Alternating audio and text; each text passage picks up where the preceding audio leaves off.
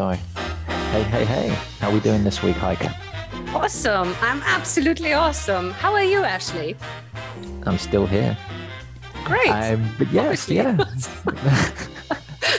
Well, I don't know. I mean, like, I'm still here in terms of this universe. I haven't gone off in a different universe yet. Or at least I don't know. Yeah. See, I have seen something. Someone is waving at us because we have the wonderful, awesome, very creative Greg Friel with us today. Hi, Greg. Hello. How are you? Awesome. And you? I'm doing great. I'm on my second coffee, so I'm going to be vaguely awake for Saturday. But I'm feeling good. Yeah. Yeah. Awesome.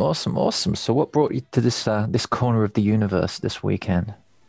Well, I heard the coffee was good, so that was obviously a prerequisite for anything. I heard the conversation sucked, though, so you're going to have to step it up a bit. Okay. Well, just in terms of the coffee, how are we feeling with the coffee so far? Yeah, that's good. Yeah. Have we excelled? Yeah. I mean, I know it's something of a BYOB kind of thing, or BYOC. You bring your own coffee. Yeah, there you go. That'll work. Well, we always try to go above and beyond, which is all good. So, what is your poison? Okay, can I tell you? Right, we got an espresso machine a few months ago. Are we allowed to swear? Yes, most definitely. Yes, definitely. Encouraged. I'll avoid the F word, but I'll be mostly well behaved. But that shit is like crack, basically, is what I was going to say. I'm on about 5 or 6 pods a day, at least. Oh, wow. So normally when it gets to about 9 o'clock at night, my wife can expect about 10 minutes of stand-up, just improv, just for no apparent reason whatsoever. I don't know where it's going, but she's kind of like, all right, caffeine high has just hit that peak. So she just sort of sits there going, oh God. But yeah, no, I'm a fan of good coffee. Nice coffee. So me and George Clooney have something in common. It's the only thing we have in common. Fabulous. Apart from a house in Italy, of course. Yeah, it's overrated. It's overrated. But one thing that I need to clarify before we can go any further: black coffee. Actually sometimes I'll drink black coffee. Yeah. I've massively cut down on sugar. Because I used to have like 2.5 sugars in coffee, and I have more than halved my sugar intake. I'm on like 1 sugar, so lost weight, getting fit and healthy, and I think it's made a huge difference. But I could have black coffee with nothing in it, and I'd be fine. But if as soon as there's milk in it, I got to put a bit of sugar in it. Fabulous. So what are your thoughts on pumpkin spiced lattes and all of those lattes? I do love that. I'm one of those American girls that's kind of like, oh my God, here's my pumpkin spice latte, and Instagram posts. That's me. Ashley, behave. No coffee war today. No coffee war. I've already destroyed 2 planets because of this. I have to destroy another one. No, I mean, I can totally get it. I mean, it's not coffee; it's just the flavor. It's just sugar. But yeah. I'm not gonna rain on anybody's parade. If somebody wants to go full pumpkin spice latte on that, then they can go. But if just jet black coffee's how you roll, then so be it. Fabulous. Okay, I think I can let this fly. I'm feeling okay. I'm going to try not to, but it's all good. It's all good. So today, what are we talking about today, Heike? What's our topic of debate? You just have this voice that's kind of like, it's 10 o'clock at night, and I'm going to take you into the zone. I'm just going to purr into the microphone. Absolutely, Ashley Griffiths. That's exactly what it is. Okay, we just gained some female followers now. That was the idea. You have to do more of that so we get more followers, more listeners. Well, our actually our theme today is very fitting to the voice thingy, and because it's about passion. Wow. Yes. How about that? Greg, do you make inappropriate phone calls? Well, I don't know. I've got the voice for it. Passion in business. What drives you? Did you make your passion into your daily work, or does it lead you, and all these things? So tell us a little bit, what drives you? What is your why and your passion? My why is to help people and organizations look at the world in a completely different way using music and creativity. Boom. There you go. I've read Simon Sinek up the wazoo. I know that shit backwards.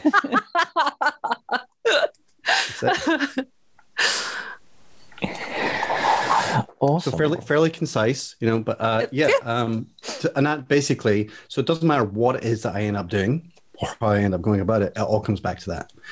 So I always just want to, add perspective to things from my unique experience. And it's going to be music, video, just fun, creative stuff. And if there can be humor in it, absolutely. I'd rather be not serious. There's an awful lot of seriousness in the world right now. So yeah, I try and lighten things up if it's all possible, if it's appropriate. I mean, if it's not appropriate, then I'm not going to be kind of like, it's like, we'll take care of all your funeral needs now. It's going to be hilarious. No, not appropriate. But, probably not. I see keyboards in the background there. Yes, I am actually in my studio. So this is my home studio.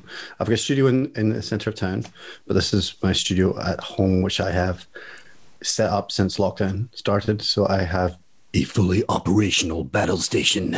I just have to go into that voice randomly at points. Just see, because I've got the headphones on, I hear it like it's like, wow. So I actually can do everything here. I've got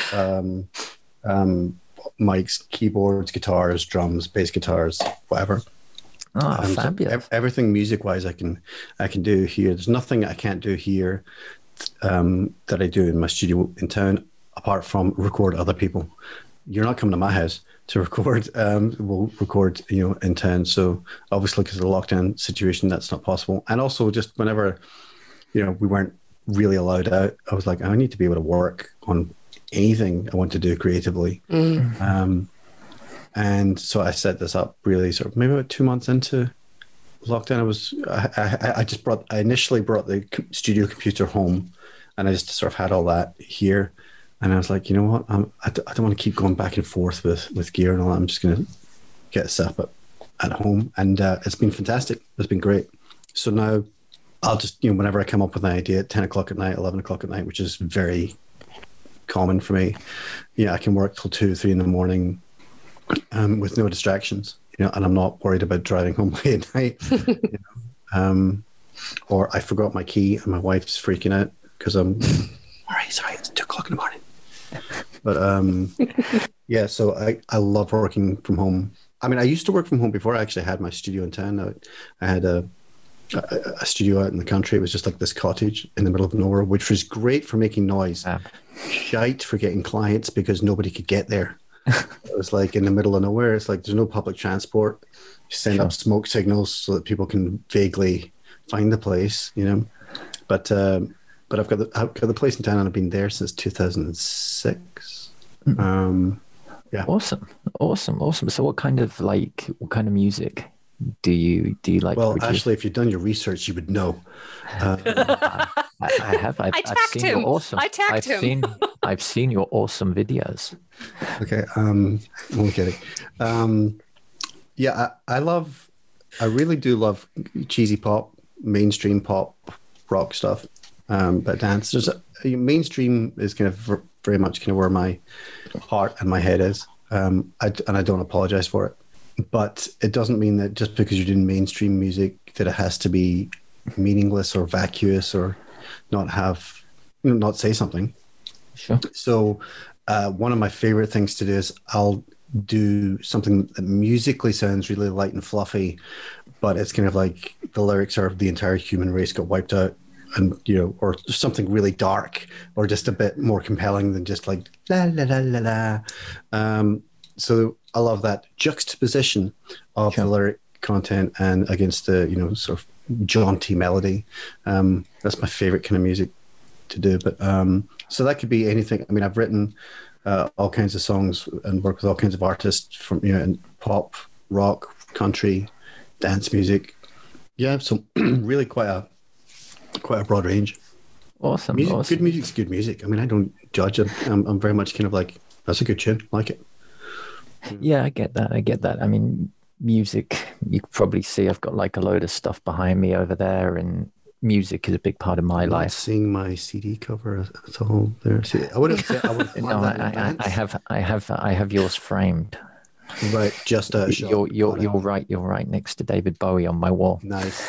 If we were actually in my studio, you would see the David Bowie stuff on my wall. I've got about 5 or 6 different album covers and vinyl on the wall in my studio there. Oh, awesome. So then the ultimate question is, and I guess would be, if you could only take one David Bowie album to a desert island, which one would it be?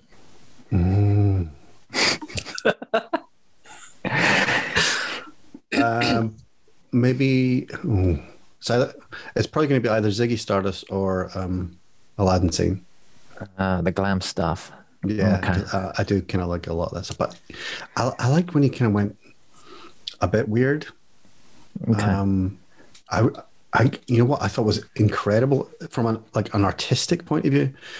His last album was like this staggering artistic achievement. I just thought it's not something that I'm kind of like, I want to listen to that all the time, but I hugely respected it. And the fact that Lazarus came out, and it was like the day he died or the day after he died or something like that. Yeah. Or the day before he died. And you're like, oh my God. To literally have your death as your final artistic masterstroke, I thought was this just incredibly powerful thing. So I think as an artist, I thought it might be a strange thing to say, but I thought it was like a really sort of crowning achievement. It's like, I'm going to go out the way my artistic life has been. And I thought it was just incredibly powerful. Yeah, absolutely. I mean, I'm a huge fan of Black Star. How about yourself, Heike? Any thoughts on the David Bowie debate? Well, weirdly enough, I love David Bowie. I have no clue why. He was a fantastic artist, but his music was never something that I really wanted to buy, but always listened to when it was on the radio. And this is the same thing. Sorry to interrupt, Heike. This is the same thing for me. Like, I wasn't a massive David Bowie fan until maybe about a year before he died, and because where my studio is, there's a studio next door, and one of the guys there, Dave, is a massive David Bowie fan. And he was like, well, you really need to get into him. And I actually had all these David Bowie album covers and stuff on the wall because artistically I loved all that stuff. And I always respected him, but it wasn't like I'm going to listen to it. Like you said, not like listen to him a lot. And I kind of really got into him super, super late. And it wasn't, for me growing up, it was always Prince. Prince was everything. But I kind of got into it really kind of late. And then it was like, how have I not been a massive David Bowie fan all this time? Because it's everything that I love in terms of, the theater of it, and taking the look and the style of, the photos, the videos, the performance, the live show, everything, it's all part of this seamless kind of package. Which is what I loved about Prince as well. But why I wasn't like massively into him before then, I actually have no idea. Sorry, Heike, carry on. No worries. I'll stop interrupting. For me, it's like this thing, David Bowie is ever present. There is not one day for me where I don't stumble over him, especially with one of my favorite movies, The Labyrinth. Labyrinth? I have no clue how to say it. And that was one of the first movies I ever saw with him, and I immediately fell in love with him and the music. And come on, it was Jim Henson, so the whole movie is just a masterpiece, and his music is a masterpiece. He himself was a masterpiece, weirdly enough, because he's so not mainstream. And then I got into his music because my siblings are way, way older than I am, so they were into David Bowie. So I was drip fed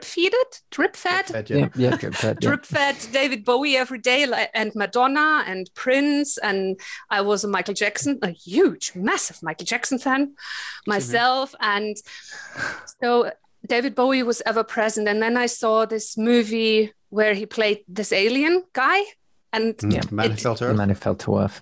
Yes, and it completely disturbed me. It really, I was like, I'm never going to watch that again. It was so disturbing for me. I don't know, I was 16 maybe. And then he freaked me out. I thought he was really creepy looking. He scared the hell out of me. Yeah, as a kid, I was scared of him. Yeah, and I was scared. Like, same with Prince, actually. Initially with Prince, I wasn't into Prince straight away. I was kind of like, who's this creepy guy? You know, it's like with the makeup and the clothes and all this kind of stuff. I was like, what? This is like, it was so shocking and so different. But it was like, it was exactly the reason why I found him so compelling and so interesting. Were all the reasons that you would be freaked out by it were all the reasons that you were like, I cannot stop watching this. Oh, I loved Prince. I loved how he looked, but the only thing was like, oh my gosh, he's so tiny. he's so tiny. And it was like, how is that even possible? And why is he wearing heels? And because he's so tiny. Yeah, but especially because he was so different and so colorful, and he was not mainstream. I totally loved him. And so it's my first movie with him was Purple Rain, and that was like, yes, I mean, I love you. Movies are horrendous, but no, apart from Sign of the Times, the concert movie is the greatest concert movie ever. Prove me wrong. It's just genius. Yep. Absolutely genius. I remember the first time I saw that, I literally spent the whole time like, and when I first started being a musician, I must have spent 15 years easily hating myself because it was never going to be as good as Prince. And most musicians who I know are just like, yeah, Prince is the man. He's just, because he was a genius, absolute genius. Yep. A musician's musician. But because of that, you do feel incredibly insecure about what it is you do yourself, because you think, well, compared to Prince, I'm shit. But nobody's judging you against Prince. Just yourself, you know? Yeah. He's the greatest of all time. You know, he's the greatest guy to do everything, you know, to literally, you know, singer, songwriter, multi-instrumentalist, incredible musician at all these different instruments. But that was kind of what really, to go back to the original, you know, idea of passion. That's what I loved about what was he did whenever his records in the 80s said produced, arranged, composed, and performed by Prince. I loved that because it was like, I'm hearing Prince. This is what he wants to say. And that's what I wanted to do. So all of my records say produced, arranged, composed, and performed by Greg Friel. Yeah. And in brackets, it should say not as good as Prince. But it was totally for the same thing, as that I've got songs in my head, and then when I come up with them, then I hear the whole thing, and I want to be able to just put that down. So it was like, learn this instrument, learn that instrument. I don't want to argue with somebody about what's going on my song. How dare you speak about my song? You don't know. So when it comes to songwriting, I'm not a massive fan of collaboration. It's different. It depends what it is.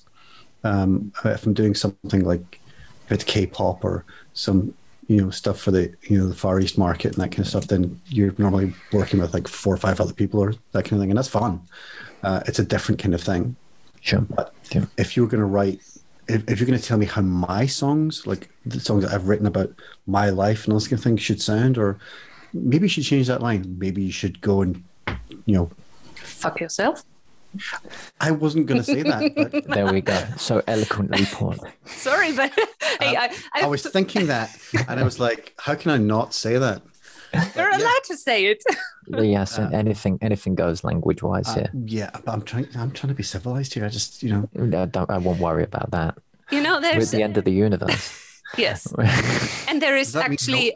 a documentary on Netflix about swear words, and it is said that the more intelligent you are, the more you're swearing. So we must be bloody intelligent. Yeah, no, absolutely. I have a few friends who are like, my wife does not like me swearing. It's the one thing that I do. I don't smoke, I don't drink really, and I find swearing quite fun.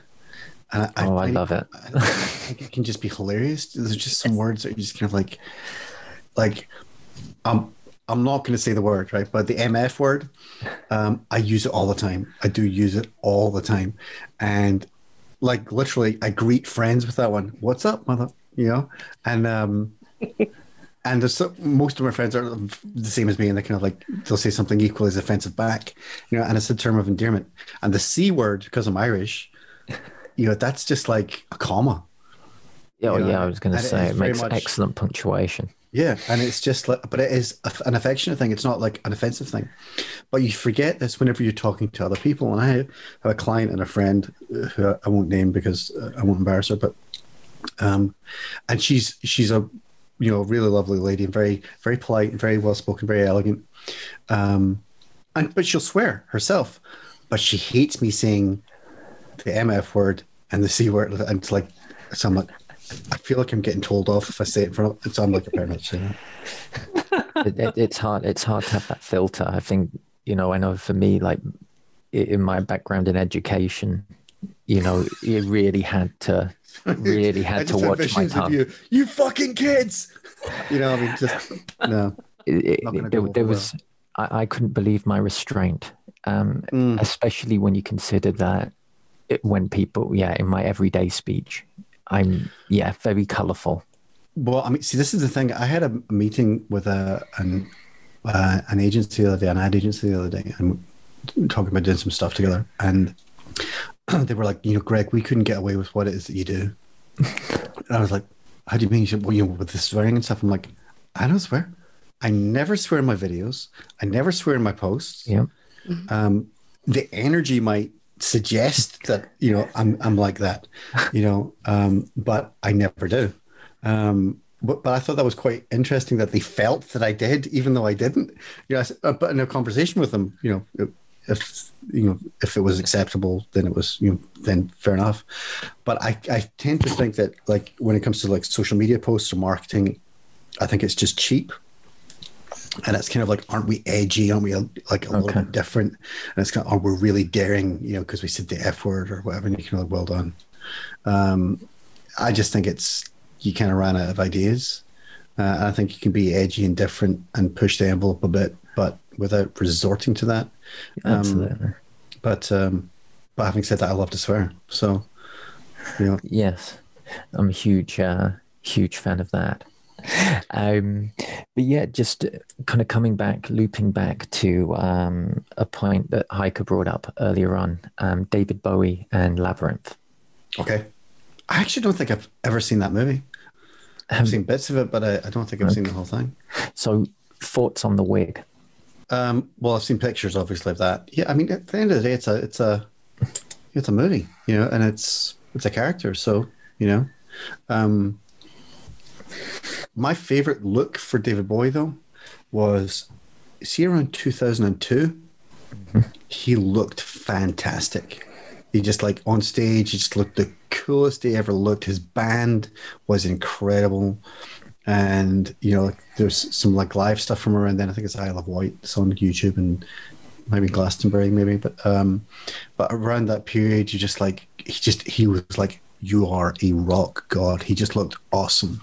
He just had like a floating scarf and, blonde locks, he just looked fantastic. And he's somebody who just had so much effortless charisma.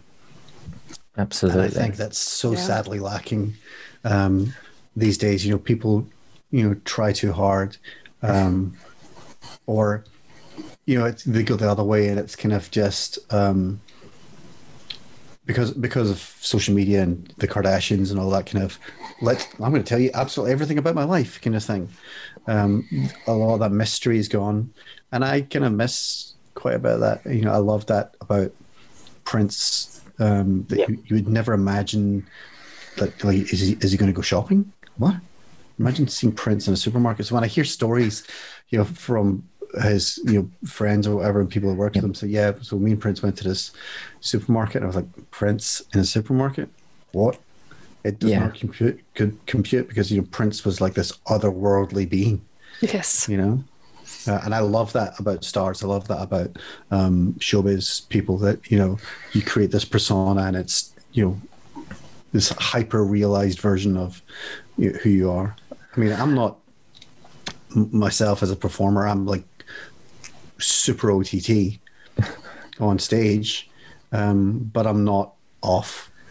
Well, I'm more than I used to. I used to be very much kind of like, I'm quiet and shy and retiring when I was off, but I'm quite insufferable actually most of the time now. I'm just kind of like, I'm on all the time. I think it's just the coffee. I think it's like caffeine. And as soon as I go on a Zoom call or whatever, I'm kind of like, there's a camera. It's a stage. I'm performing. And there's that. Yeah. Well, I think there's an element of that, like performance, really, in anything, isn't there? Like, certainly, you've mentioned a lot about social media and putting yourself out there and stuff. And I sometimes feel like it's kind of almost like a performance. Like you're performing in front of your crowd, even if, without looking at the whole be your authentic self debate or whatever. I do think there's a element of performance there. Mm-hmm. No, absolutely. I mean, I am authentically me online, but that's not to say that I am not strategic in every single piece of content that I'm putting out. It might just look like I'm doing some daft fluff comedy kind of thing, but there's a reason why I'm doing it. And then I'll do something else that's like a really, really like high spec video. Because guess what? I'm going to get clients wanting me to do high spec videos for them. And when, like, I did a ridiculous video last week when it was lockdown hair care tips. Yes. Which got, hilarious amounts of engagement and comments from people, but I ended up getting work from it. Because people were like, Greg, we need to do more fun content online. Can you help us with it? Yes, I can. And I think that's what people can, especially because I'm just such a huge advocate of content marketing. Yeah. And it's kind of quite meta for me because the content that I'm creating is actually the content that I would create for somebody else. So I'm showing exactly what I do in every conceivable way. So quite often it's kind of like, I did the music, I did the video, I did all of this. So people get to see who I am and what I do through all the content that I share. Plus, they get to learn what to do with their hair. Absolutely. In a pandemic. You gave me some invaluable tips, basically, to stay in a dark room. Hats. Yeah, hats. Yeah. Yeah, I was hoping that you could maybe bring me back from the void. I don't know. I mean, I think there's sometimes when you've just got to let go. And I think that was about 20 years ago, mate. And so, I mean, it becomes more about therapy and really just sort of coping with change and coping with the fact that, it's loss. I mean, it's like a bereavement. It is. But I mean, I can only sympathize with you because, I mean, that would just be horrific for me.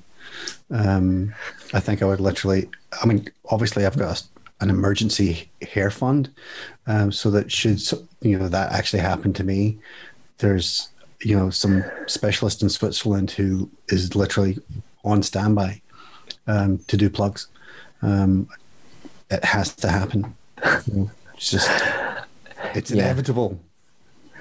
Okay. I think, that's something I should have probably got on 2 years ago. I mean, the family DNA suggested that this was going to happen. So I did embrace it at a young age. It's funny. My dad started to go bald when he was 17. Yeah. And my older brother, Ed's, he's got a receding hairline. My younger brother, Owen, same deal. I don't know what's going on with me. still have my hair, but I'm grateful for every day. And it gives me the opportunity to make ridiculous videos talking about it. Oh, dear. So obviously, yeah. So great to hear that you've got a plan all set up for your hair, and that you have amazing hair. And someone also with amazing hair is Heike. Yes. Goes without saying. I mean, I think we're kind of talking more sort of Greek goddess here in terms of like the flowing locks. Yes. It's more that kind of thing. What, only the locks? Thank you.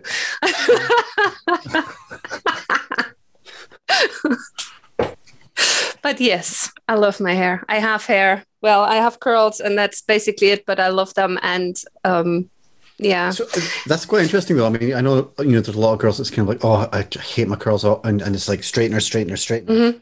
And they're like, no matter what I do, it's always curly. But are you someone that's always, I've just completely taken over, by the way. So are you someone that's always enjoyed having curly hair?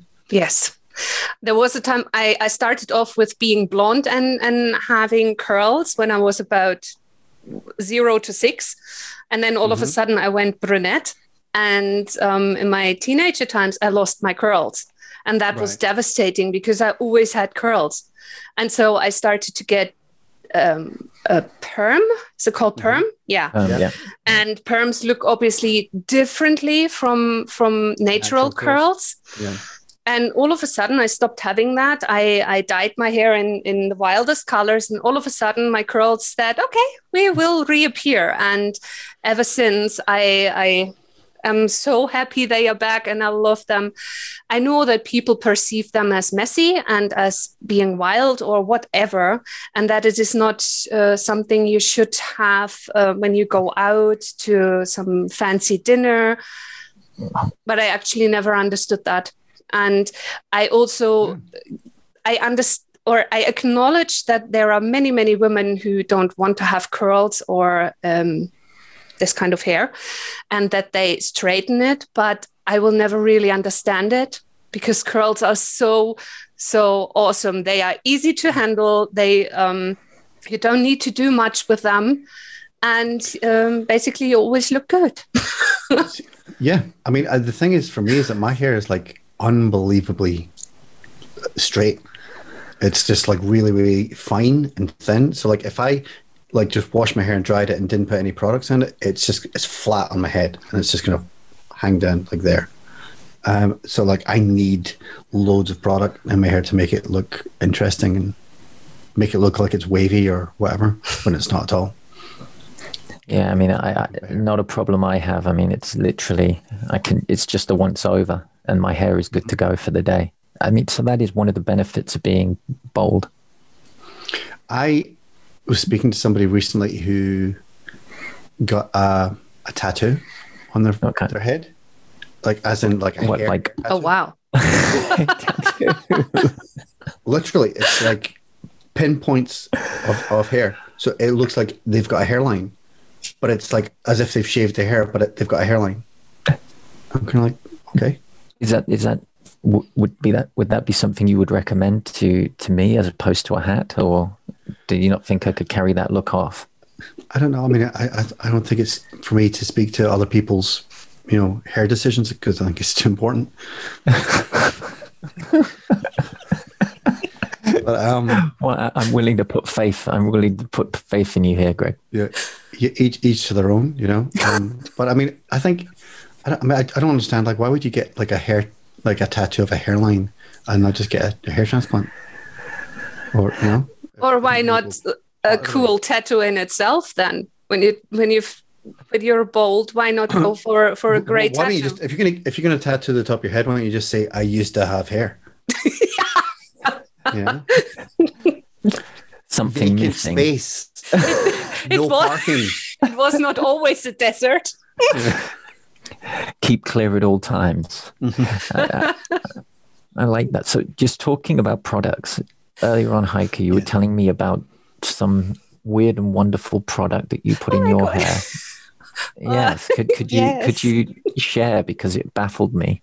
Maybe Greg will appreciate this more than I did. Yeah, that would be maybe something or not for him. I don't know. Several years ago, I came across a product at a hairdresser, which is called whipped cream milkshake foam. It's actually really called like that, and when you pour it out, when you spray it, it really makes this appearance like proper whipped cream, and it smells of vanilla and. It sounds like a 70s porno. Yes, it is. It basically is, because that stuff is so awesome for the hair. It's kind of a conditioner and a foam, and it smells. It makes it soft. I love it. I think this is the thing with hair products as well. Whenever they make them smell like amazing, if it's like coconut or like vanilla smelling or whatever, you can like wow, and then you kind of like put the stuff in your hair, and then you can like. Yes, you sniff yourself the whole time. Or then you forget that you actually got the stuff on that smells, and people walk past you and you kind of like, what's that smells? Can you smell like coconut? Someone can like, that's my hair.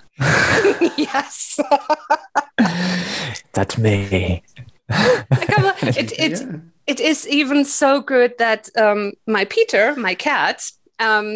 He usually loves it when I have my hair open, and he wants to crawl into my hair. But as soon as I have this foam in, he's like all over me, and it's like, go away, go away. What are you doing? Fuck off. Jeez. Yeah. I have to say, I've never been a fan of cats. Okay, you just lost some sympathy points with me. Although I've come across a couple of cats recently that were actually vaguely pleasant. I just think that they're sitting in the corner silently plotting to kill you. You know what I mean? It's like they're just sitting there like, I'm biding my time. And when you least expect it. You know, it's just like, okay. Whereas dogs are like, yeah. You know, like, you know what I mean? Cats are kind of like, I will destroy you. There is certainly something of the night of when it comes to cats. I mean, I've always been a dog person. I love cats as well. Cats were my first pet. But yeah, you can always see they always look like they're plotting. I kind of get that one. There's kind of like, I will have my time. Yeah, as soon as you're out of the room, I swear my Sky must have thumbs. And each time when I'm out of the room, she goes like, pops them out. And then all of a sudden, stuff which with screw tops are open. And she got to her brekkie. No, wait, what's it called? Goodies, her stuffy thingies. And each time when I'm in the room, she's like, "Oh, I'm totally lovable, and I am never doing anything mischievous, and I'm here.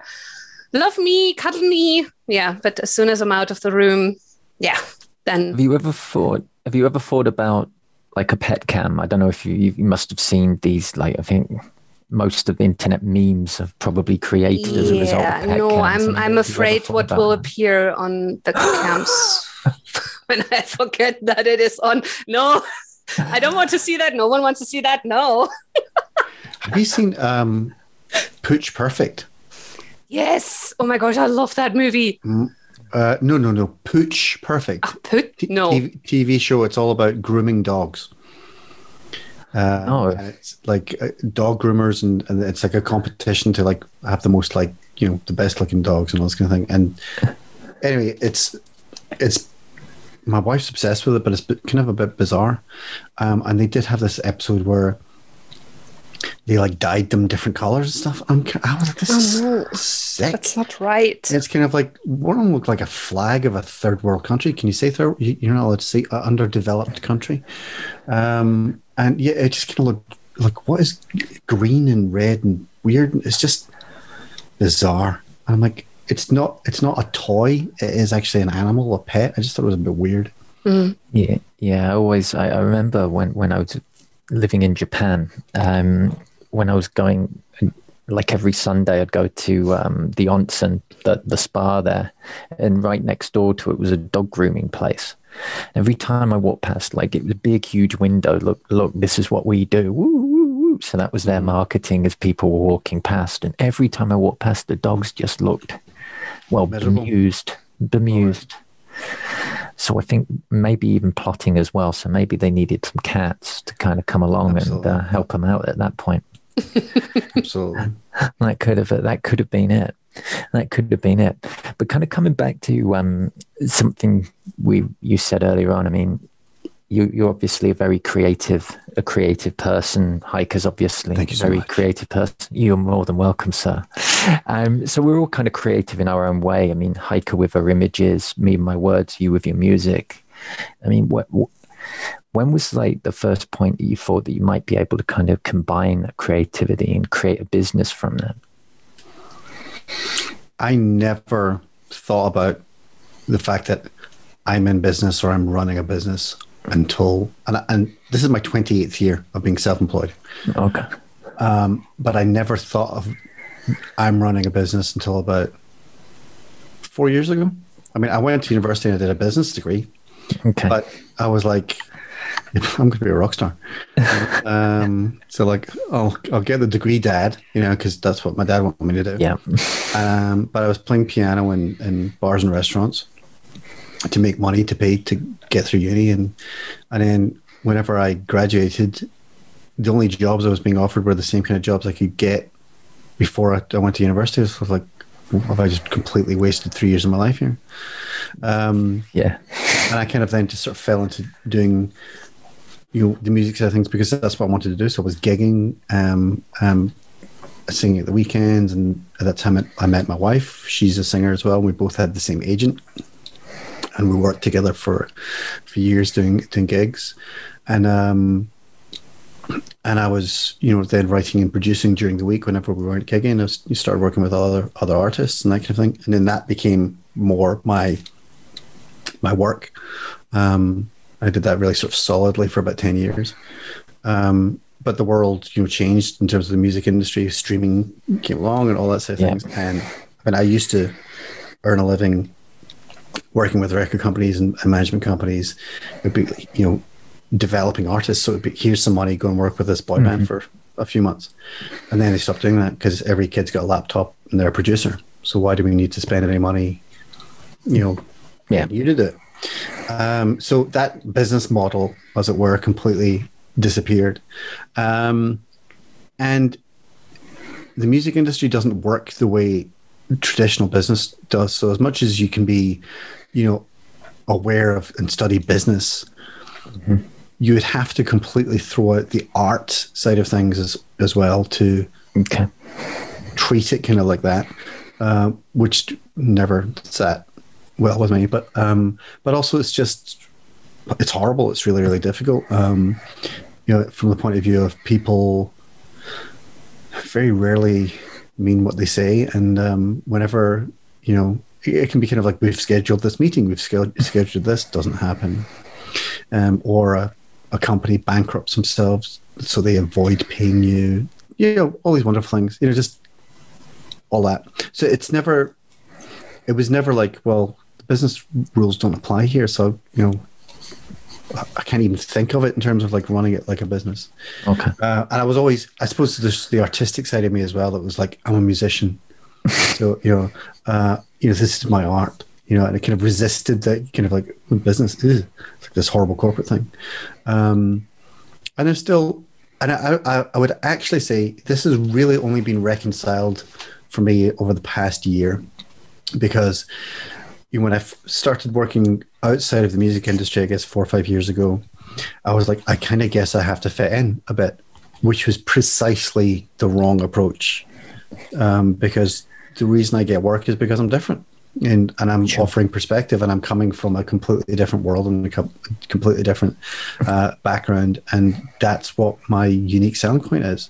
And my father said to me about maybe a year and a half ago, at least, he said, Greg, you don't really want clients. You just want an audience. Yeah.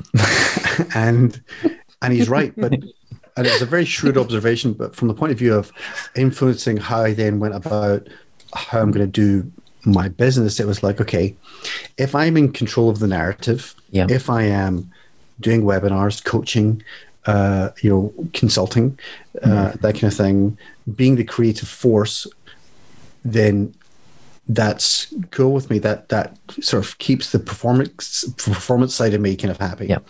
And also I'm not if I'm not doing the client thing so much. I mean, obviously I do have clients, but the way it is and the way my approach has certainly been more recently is, this is what I do. Yeah, it's going to be exactly what some people want, and it's going to be exactly what other people don't want. But you're going to know exactly that it's me. It's very much my personality, and you get me. Rather than trying to do something very vanilla and just kind of like, we help SMEs to develop their marketing strategy. What? That's great. Whatever. And there's loads of people that do that and they do it well and whatever. And also, I think the thing is, I don't want to build an agency. I could, but I don't want to. I don't want to build a business and then I'm going to spend all my time running a business. I want to spend my time being creative and being me and have fun creating the content that I'm creating. And as I keep doing that and going about that, then it gets bigger and grows, and from there. Sure. And it's all about me, but that fits for me. And that's less a business approach, and it is business, obviously, but it makes sense. But it makes more sense to me, and it feels right for me, and it kind of squares the circle for me. And it's like, it's not like icky, like I'm running a business, and not that I should feel like that, but it's just I'm sort of very free spirited, and I like to be creative and not feel like I'm tied down to anything in particular, and it can be quite hard, if the client was totally in charge of this is what we want to do, and I'm kind of like, okay, and sometimes obviously you do exactly what the client wants, but it can be quite tedious that way if it's just back and forth, and it's like, well, that's a pretty dull way of doing this, rather than doing something more unique and a bit more interesting. It was a very long-winded answer there. Well, it's good. I think there's a lot of things that people from that. I mean, there's certainly a few things that jumped out at me, and I know things that will probably jump out at other people. I mean, the fact that you're not wanting to be pigeonholed into a specific, I'm a businessman and I do this. You're a performer first and foremost, and you've found a system that works best for you. Yeah. And I think this is something that a lot of people have problems with when they go into business, and they don't want to do the sales, they don't want to do the marketing, I'm not a business person, I'm a this. And obviously out on social media world and all of that, and on the internet, it's like, you've got to do this, you've got to do that, you've got to do this, you have to follow this model, and you kind of lose yourself. Well, I think the thing is as well is that you don't got to do anything. Exactly. I find that unbelievably restricting and tedious, and it's kind of like, and the idea that, you're doing that wrong. How am I doing it wrong? Yeah, I'm just doing it differently. And obviously there's technical things that you should do, and just obviously understanding the behavior on different platforms and all that kind of stuff. But I'll consciously do something like a piece of content and place it somewhere where you wouldn't expect, because it's going to stand out on that platform, and just be different. And there's nothing that says you have to be mind-numbingly dull. But I think the thing is that when I first started business networking, it was really depressing, because I was like, oh my God. I mean, I'd be meeting people, and I'd see somebody across the room, this was in the real world, and I'd be like, his name's Alan.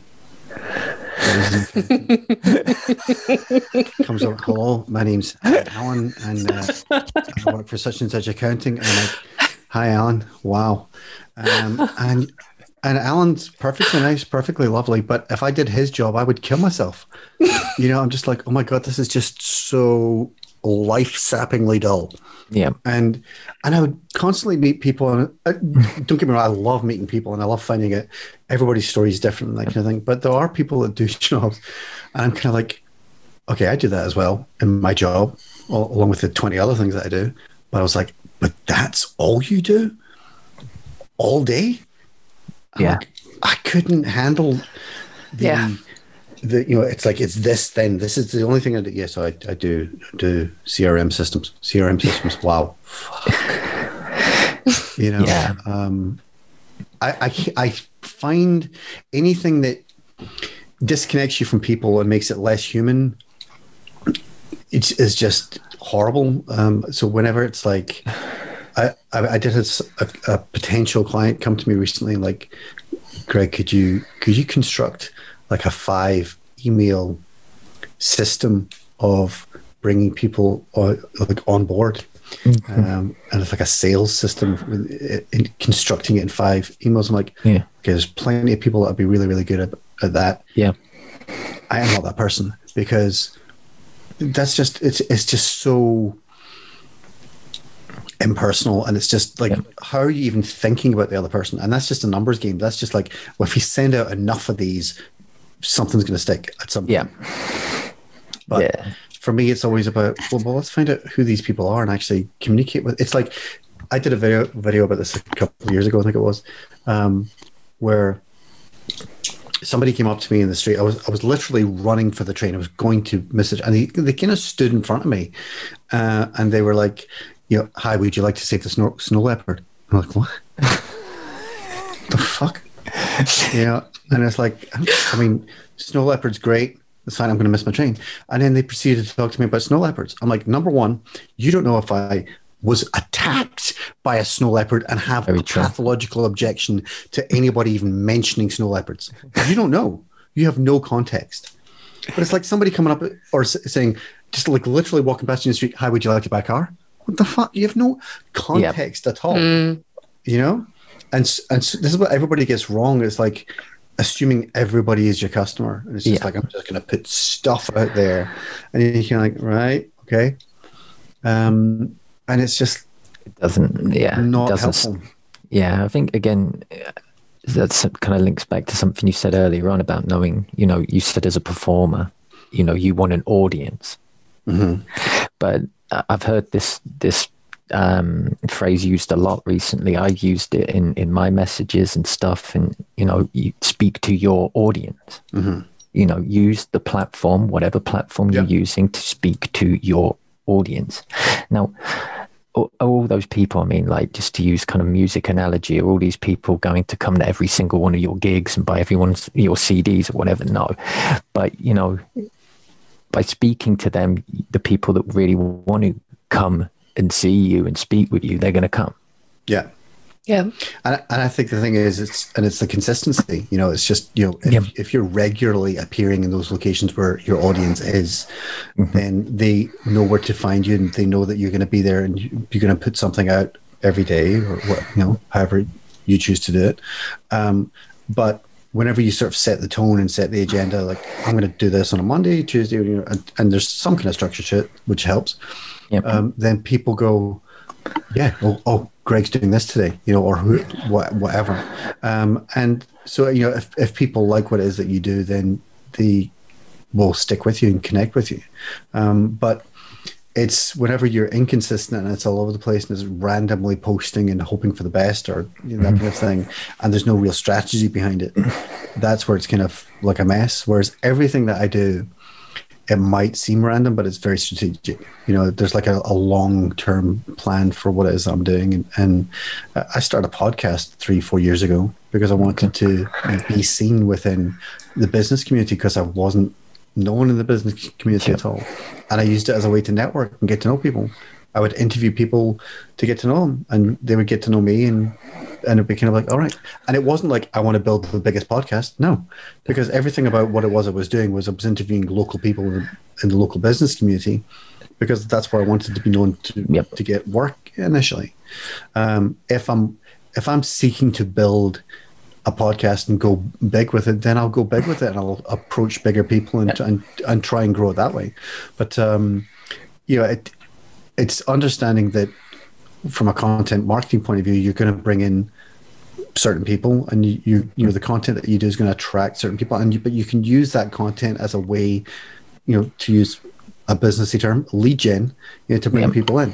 Interview the people that you want to get to know, and you want them to get to know who you are and what you do, rather than cold calling them or cold emailing them. Interview them, because everybody's flattered when they. Why do you think I'm on this piece of shit show?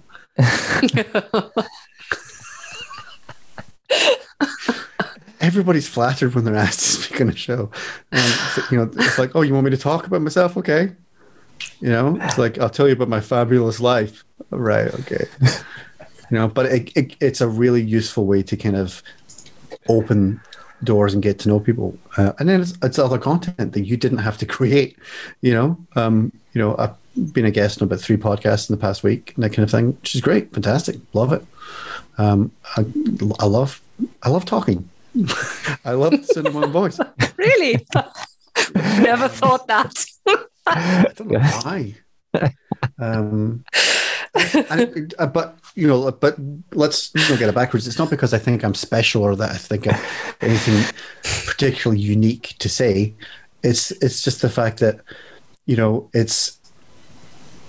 I think we all need to lighten up a bit, and just we can have conversations and dialogue and talk about business and the world around us and what it is we're all dealing with, but in a more lighthearted way. And absolutely, I think if anybody made the fatal mistake of thinking that I was serious about my hair or any of the nonsense that I talk about, I mean, if you just think, what an obnoxious prick.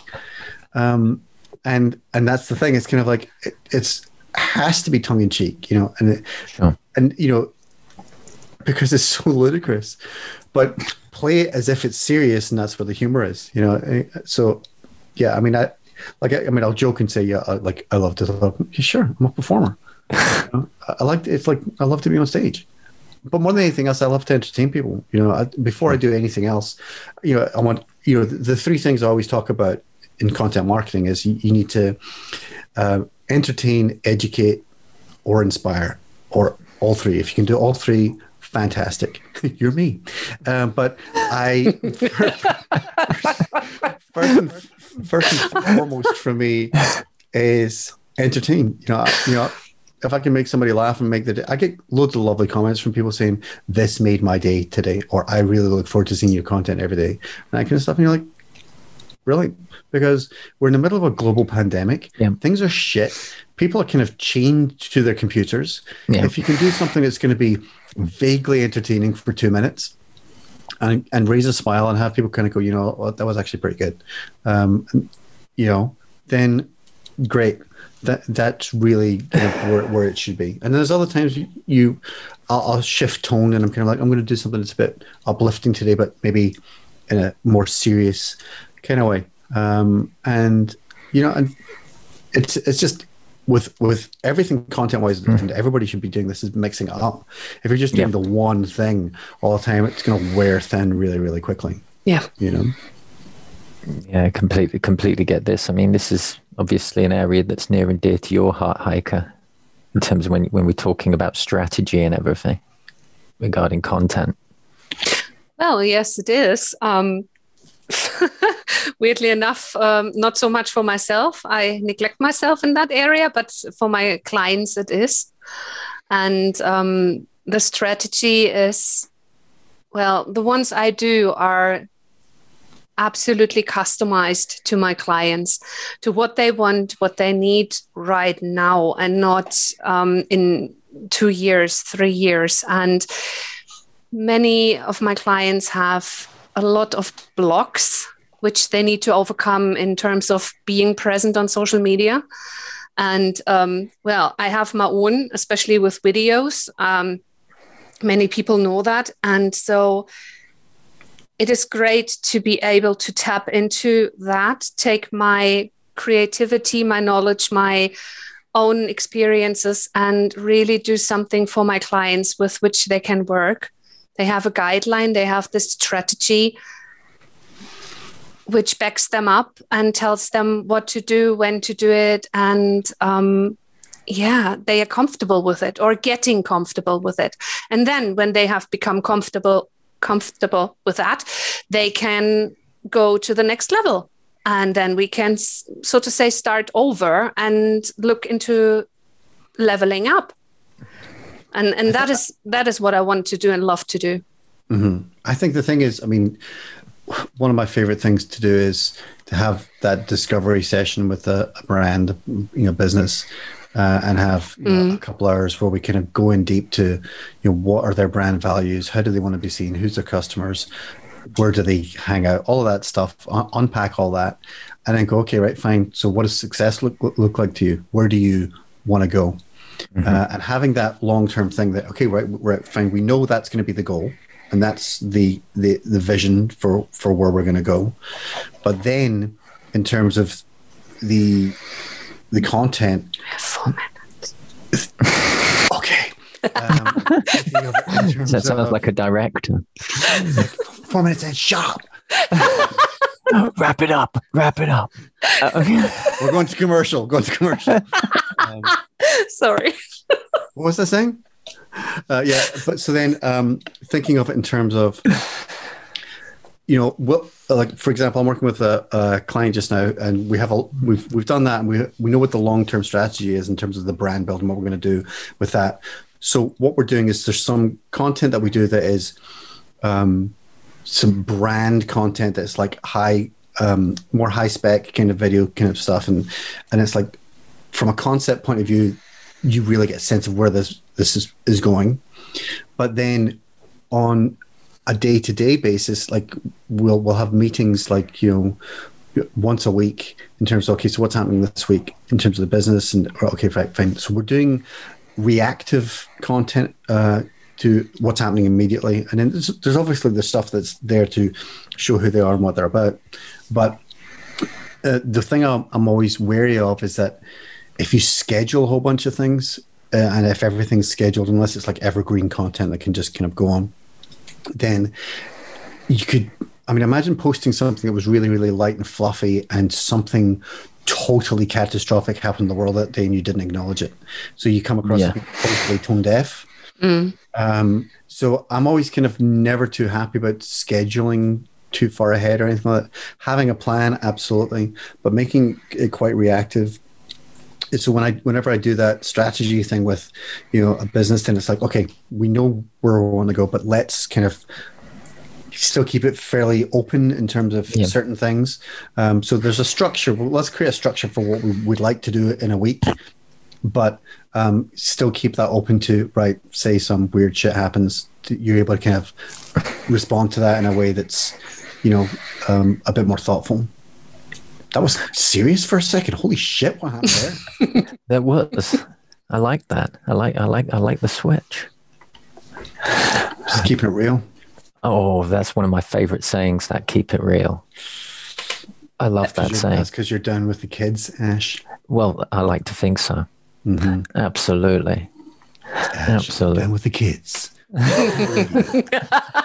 That sounds really subversive and deeply disturbing, doesn't it? Yes, it does. It does indeed. This is a family-friendly show. I'd like to repeat at this stage. Crazy. Greg, it was a joy having you and talking with you. Obviously, come on. Thank you very much. Yes, it was lovely hearing your voice, your dulcet tones. Hi.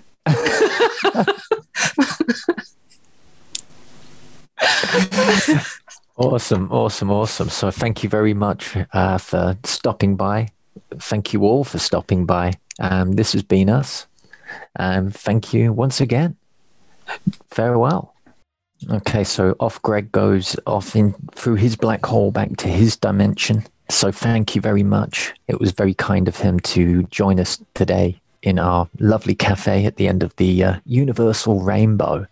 So what's the rest of the weekend have in store for you, Heike? Work. A massive load of work. But it's creative stuff, so it's all good and good to go. And yeah, I can dive into my happy universe of creating things. And that's awesome. Okay. I think I'm going to dive into the universe of a book and see what comes of that.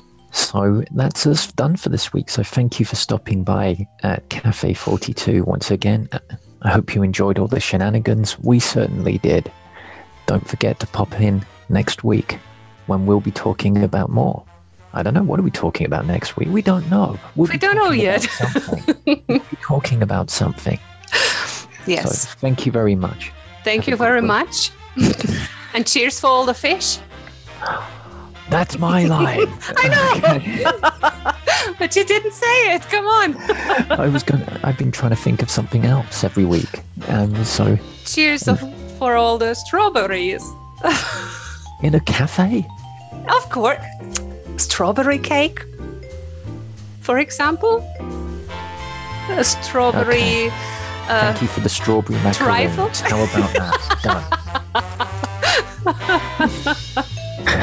Yeah. We're done. Bye-bye. Bye-bye.